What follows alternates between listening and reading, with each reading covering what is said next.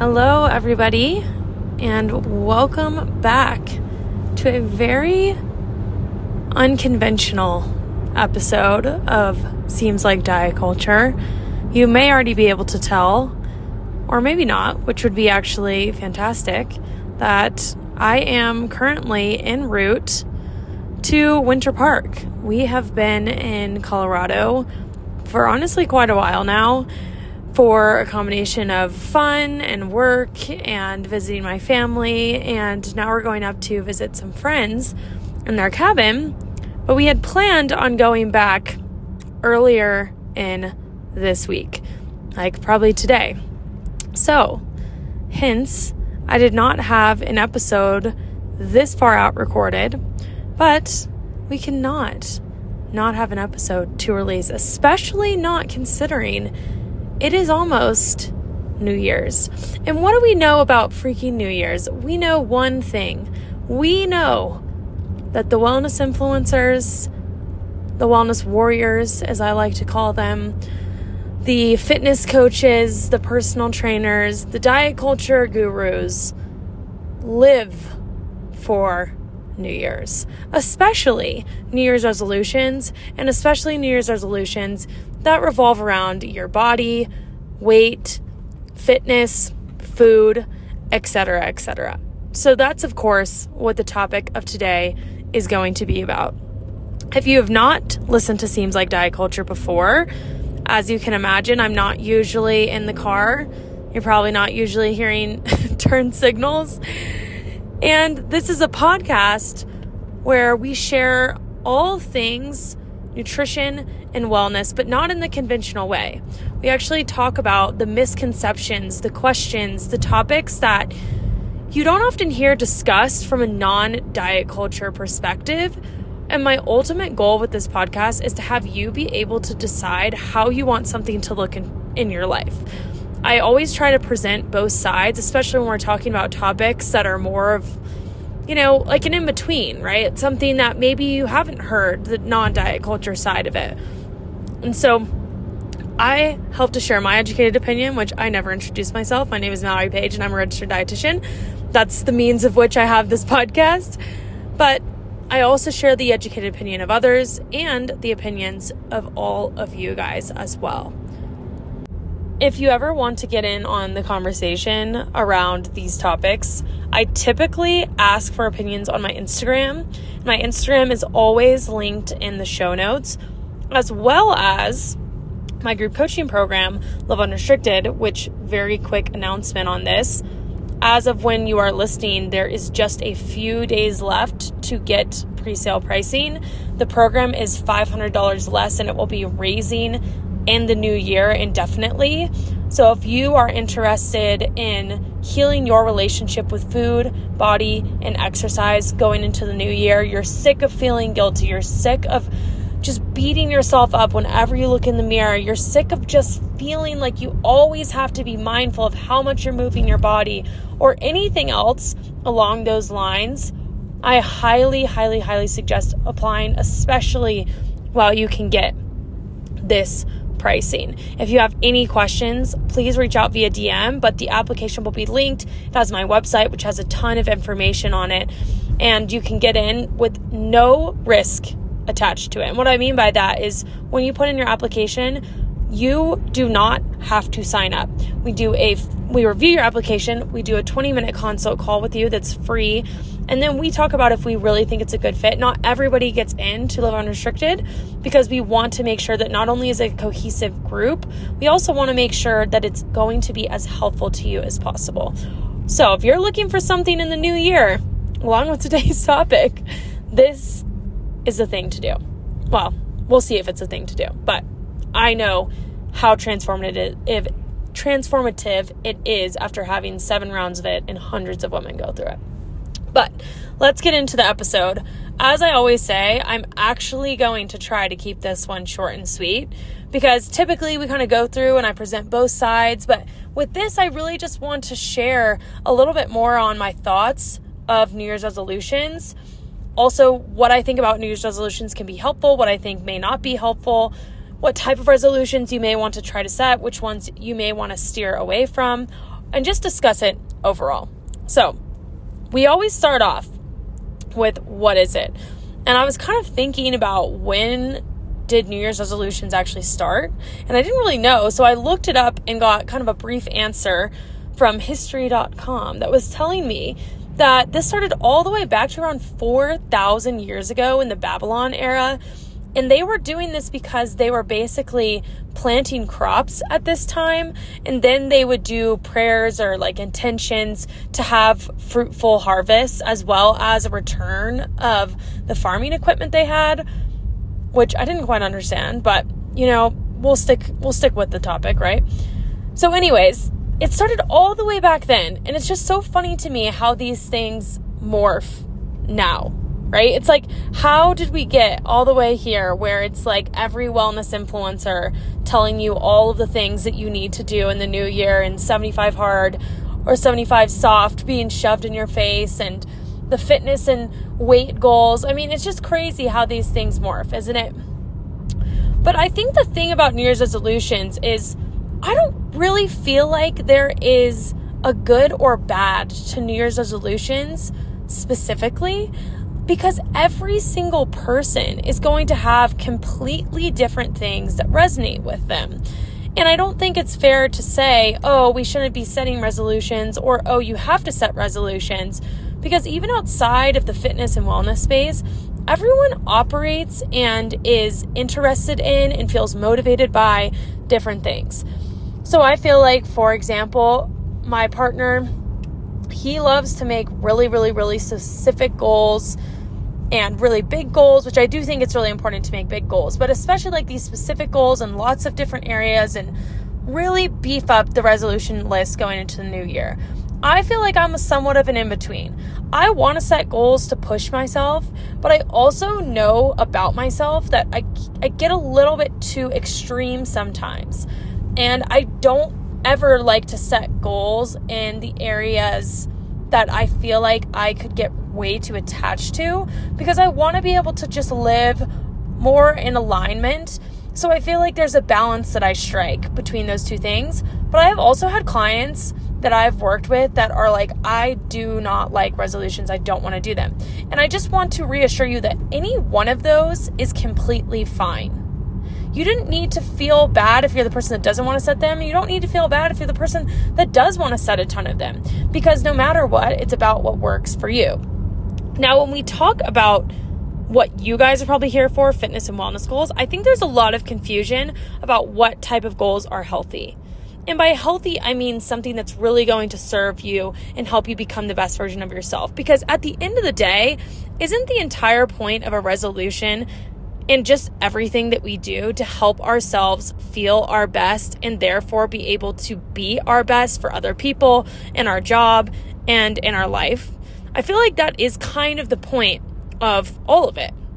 And so when it comes to the goals that are going to help you to get there in all the different areas, those aren't going to be the same for every single person, especially depending on background. So let me give you an example. I often have clients that I'm working with, obviously, that are struggling with disordered eating or their relationship with food, or they've been a dieter before. A lot of the time, they struggle with this idea of what type of goals they should set, because their mind is kind of telling them like, ooh, maybe I should set a goal to work out X number of times a week this year, or I should set a goal to stick to this type of way of eating, right? Or to do Whole30, or to stick to this clothing size, or whatever it is. Those goals are not in the slightest suitable for someone in that space. Because when you're struggling with disordered eating, all that's doing is adding not even just fuel to a fire, literally gasoline to a fire. It is going to make things 200 times worse. And sometimes we can convince ourselves that it's going to end up being helpful, but it's really not. It's not going to be helpful in the long run.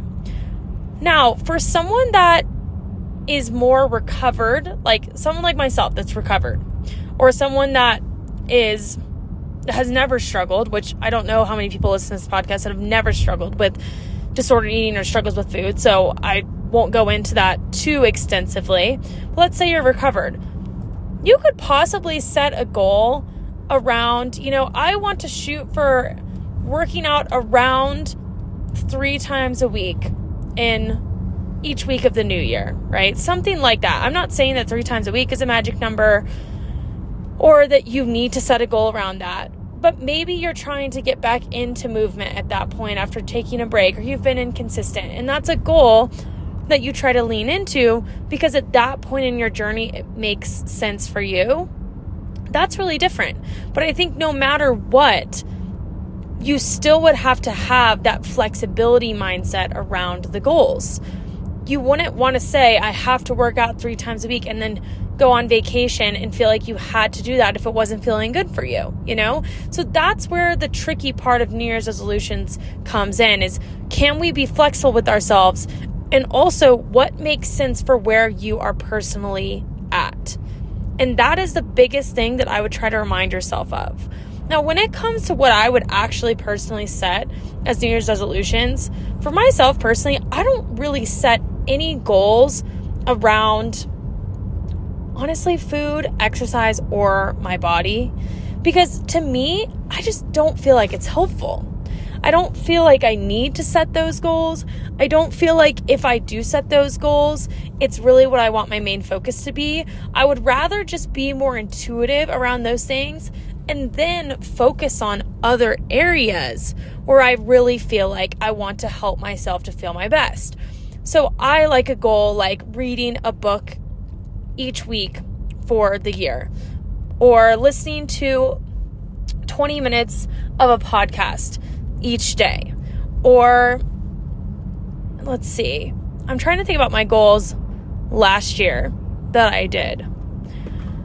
It could be something like listening to a certain book that you've been trying to listen to.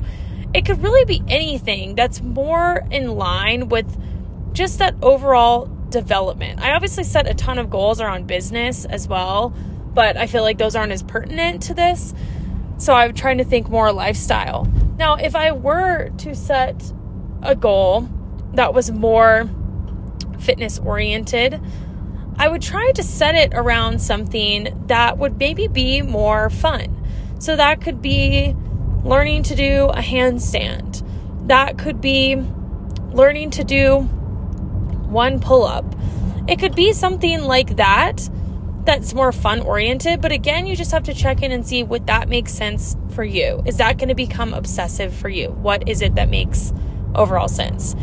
Now, if I were talking to the woman out there, the man out there that is still struggling with their disordered eating or healing their relationship with food, first of all, the main goal I would set, if possible for you, is to start healing. If you're not already doing that, getting the support, signing up for the group, getting the dietitian, whatever that may be. Of course, that would be my number one goal and thought for you, that I know, based off my own experience and clients I work with, would be the most impactful, life-changing thing you could possibly have for your new year. But let's say you're already on that journey and you're wanting to still set New Year's resolutions. I would obviously say you can set goals around that area, right? So like, I want to be able to eat X food this year. I want to be able to achieve food freedom that would look like this, or, those type of things. I'm sure you guys can imagine goals that you would have around those areas. But I also think that you can set goals that are just a little bit more, flexible overall. So what if there was a goal that you were going to go on a trip and take an entire week off of movement, or even just take an entire week off of movement in general? What if it was you were going to replace a workout 3 times a week or 2 times a week? I don't know. These are just random numbers, so don't get too caught up in it. But you're going to replace that with painting because maybe you feel like you're over-exercising. Painting may not be what it is for you. It could be reading. It could be whatever else. Just thinking about the bigger picture of what goals could be fun. Or even if they don't seem fun, they could be helpful to you. Now, I also think that you could set goals that are really kind of helpful to anybody in their own way, but almost focused on something that you maybe wouldn't set as like a week-to-week goal, but it could be helpful to focus on throughout the entire year because of the effect it could have. So a lot of you guys may deal with body checking.